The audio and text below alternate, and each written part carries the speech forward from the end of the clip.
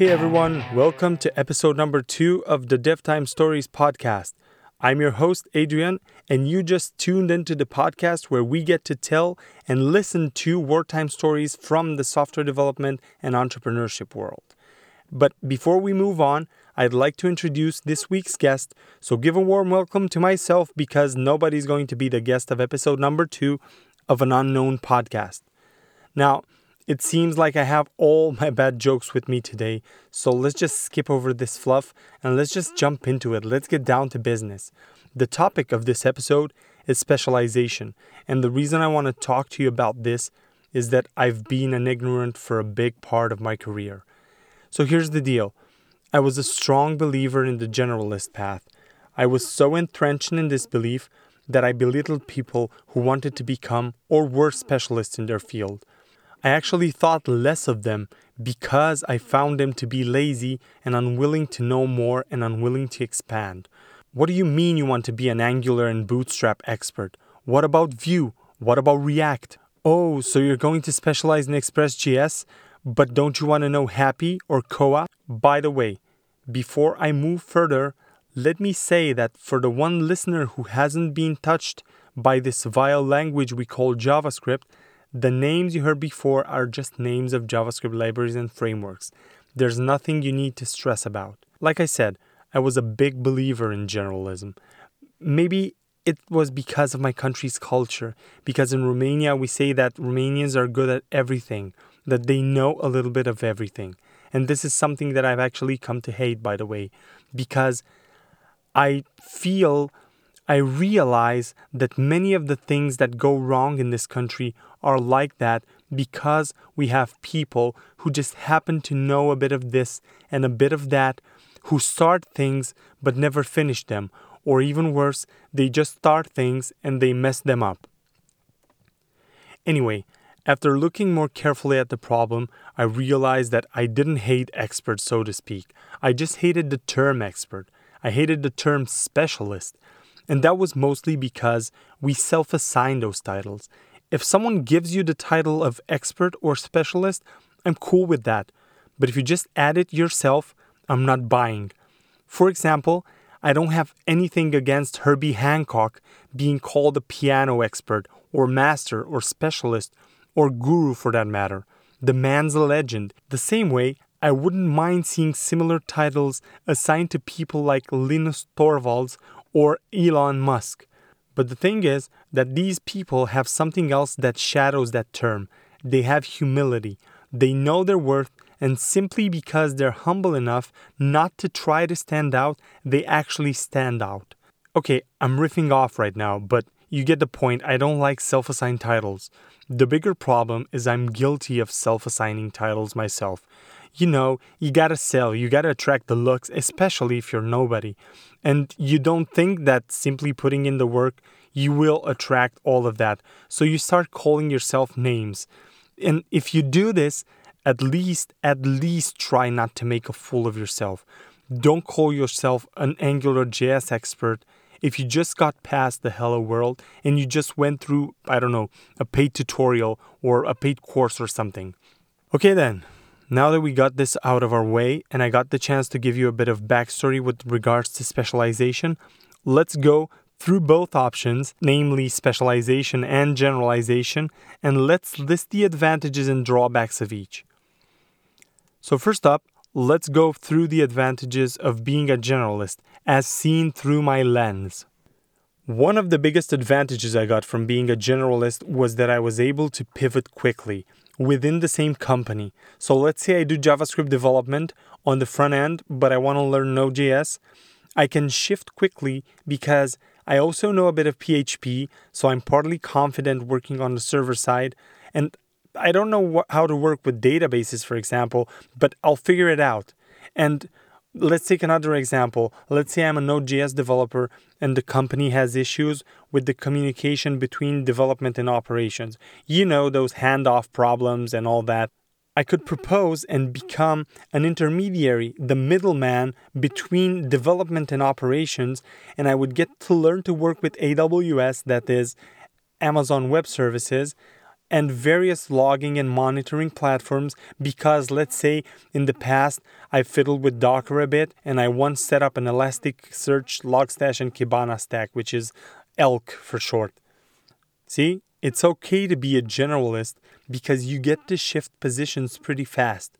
The downside, once everything is in place, you can easily be replaced by a specialist, especially if you don't get to specialize on one of the positions you work on. That's a lot of specialty. So being a generalist is a two-edged sword. On one side, I would recommend being a generalist at the beginning of your career, like I was, because it will help you when going for that specialty. But that also means hard work. Knowing a lot of things relatively well, moderately well, is a lot of hard work and requires a lot of sacrifice. On the other hand, now that I specialized and I also helped a couple of friends with different backgrounds become software developers, I'm very tempted to say that it will be easier if you start off directly with specialization. Either way, we're going to talk a bit more about this when we get to specialization. Okay, so let's get to the drawbacks of being a generalist. As I said, you can be easily replaced by a specialist. Someone with deep knowledge in a specific set of technologies can easily take your place. That's not a big problem if that's your goal of setting everything up for specialists to take over. That's kind of my approach to the technical strategies I create for some of my clients. I help them zoom in on the mix of technologies that would support their efforts, and then their technical team of specialists do the work I'm not suitable for. Another drawback of being a generalist is that you're easy to negotiate with. Because you know a lot of things averagely well, this means that there are a lot of people like you. And you're not only competing with, let's say, your own kind, the generalists, but you also compete with the specialists. Also, when people hire a generalist, they don't have a pain they want to get rid of. They just want an extra set of hands to work on some already planned stuff. This means that being a generalist makes you kind of a commodity. Like, you're just like storage, and storage is cheap, so don't be storage, right? You don't want to be the Amazon S3 of web development. Okay, enough with this generalist thing. Let's move to the interesting stuff, becoming a specialist. So the first and biggest advantage of being a specialist is that you're able to zoom in pretty well on jobs. If you're looking for employment, being a React.js and semantic UI expert means you're able to find relevant jobs faster and you will be more attractive and appealing to the person who posted the job ad. If you're self-employed, that's even better because you get to look for specific contracts, you get to work only with people interested in whatever you're interested at the time, and you get to be more relaxed because you got this. It's your specialty. It's not like being a generalist when you're just bombarded with questions that you're not 100% sure you can answer. And I'm veering off a bit right now, but one of the biggest fears I had when decided to specialize in React and Node.js was that I wouldn't be able to find contracts, or that finding contracts would become harder and harder. What if I find a project and I can't take it? Well, it's actually great because if you have an Angular project and I can't work on it, then I don't get the stress and pressure that I usually go through having to learn some in-depth specifics on the job. And just think about the times you would feel like an imposter when people ask you about a specific problem, something that's very specific to Angular, and you have to, wing it. Another big advantage of being a specialist is that it puts you in a different position when negotiating fees. When people reach out to you, they usually have a problem, and you have the experience and the track record to solve that problem. So this means that the fees will be the smallest of problems. If you're a specialist looking for a job, this also puts you in a position where the people who are reaching out to you are dedicated to recruiting you, or just a handful of people.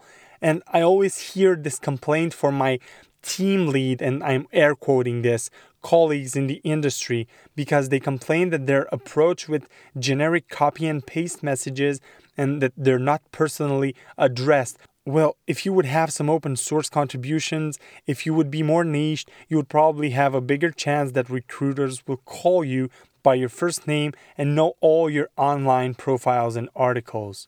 Okay, let's talk about competition. While being a specialist, competition, although fierce, is smaller than if you were to be a generalist. You're competing with less people for positions. And the advantage is that if you decide, if you want to, you can also compete with generalists and you could also win. Though I wouldn't advise that because when people are looking for generalists, like I said, fees will play a greater role in the decision-making process and you don't want to play the fee game. Now, I know that I made specialization look like this kind of promised land where rivers of milk and honey flow. It's not 100% like that, although at times it can be. So, two of the biggest risks specialists are exposed to are the risk of losing their edge and that of losing their job. The first one can be countered almost always by thinking on your feet and trying to adapt and to see where, let's say, the market is heading in terms of technologies and be the first one or among the first out there. The other one about the job, well, that's something that everyone is exposed to. So at various points in their career, anyone is at risk of losing their job. But as a specialist, if, for example, if you're doing a migration, the project might be discontinued, the company might be bought by a bigger company with other plans, or they might decide to work with a different specialist who's even better than you. Either way, this can also be solved by thinking fast on your feet. One thing I learned while being self-employed is that you should diversify your portfolio first and foremost. Instead of one big client, have 2 or 3 smaller ones, because this way you have a bit of, let's say, redundancy. If 1 or 2 contracts fall through, you still have 1 contract to keep you alive while you get more business. Okay, I think this is all I know about the concept. I did a brain dump here, but I'll make sure to update the blog article I published on the same topic if extra information appears. You can find the link in the show notes, so go ahead and read it and subscribe to the newsletter. Now, before I wrap up here, I'd like to ask you to share your thoughts on this topic. What do you think? Is it better to be a generalist or should you specialize? And also, if you have any feedback for me, topics you'd like to hear me talking about, or if you would like to be a guest of the show, just drop me a line on Twitter or send me an email or an Instagram DM or whatever you prefer. I am at Oprah Rocks on almost every platform, so it won't be that hard to reach me. And while you're at it, follow me on your platform of choice. Whether it's Twitter, Facebook, Snapchat, Instagram, Medium, Reddit, you name it, I got it. Okay? We've reached the end of this episode. I hope you got a lot of value out of it. So talk to you next time.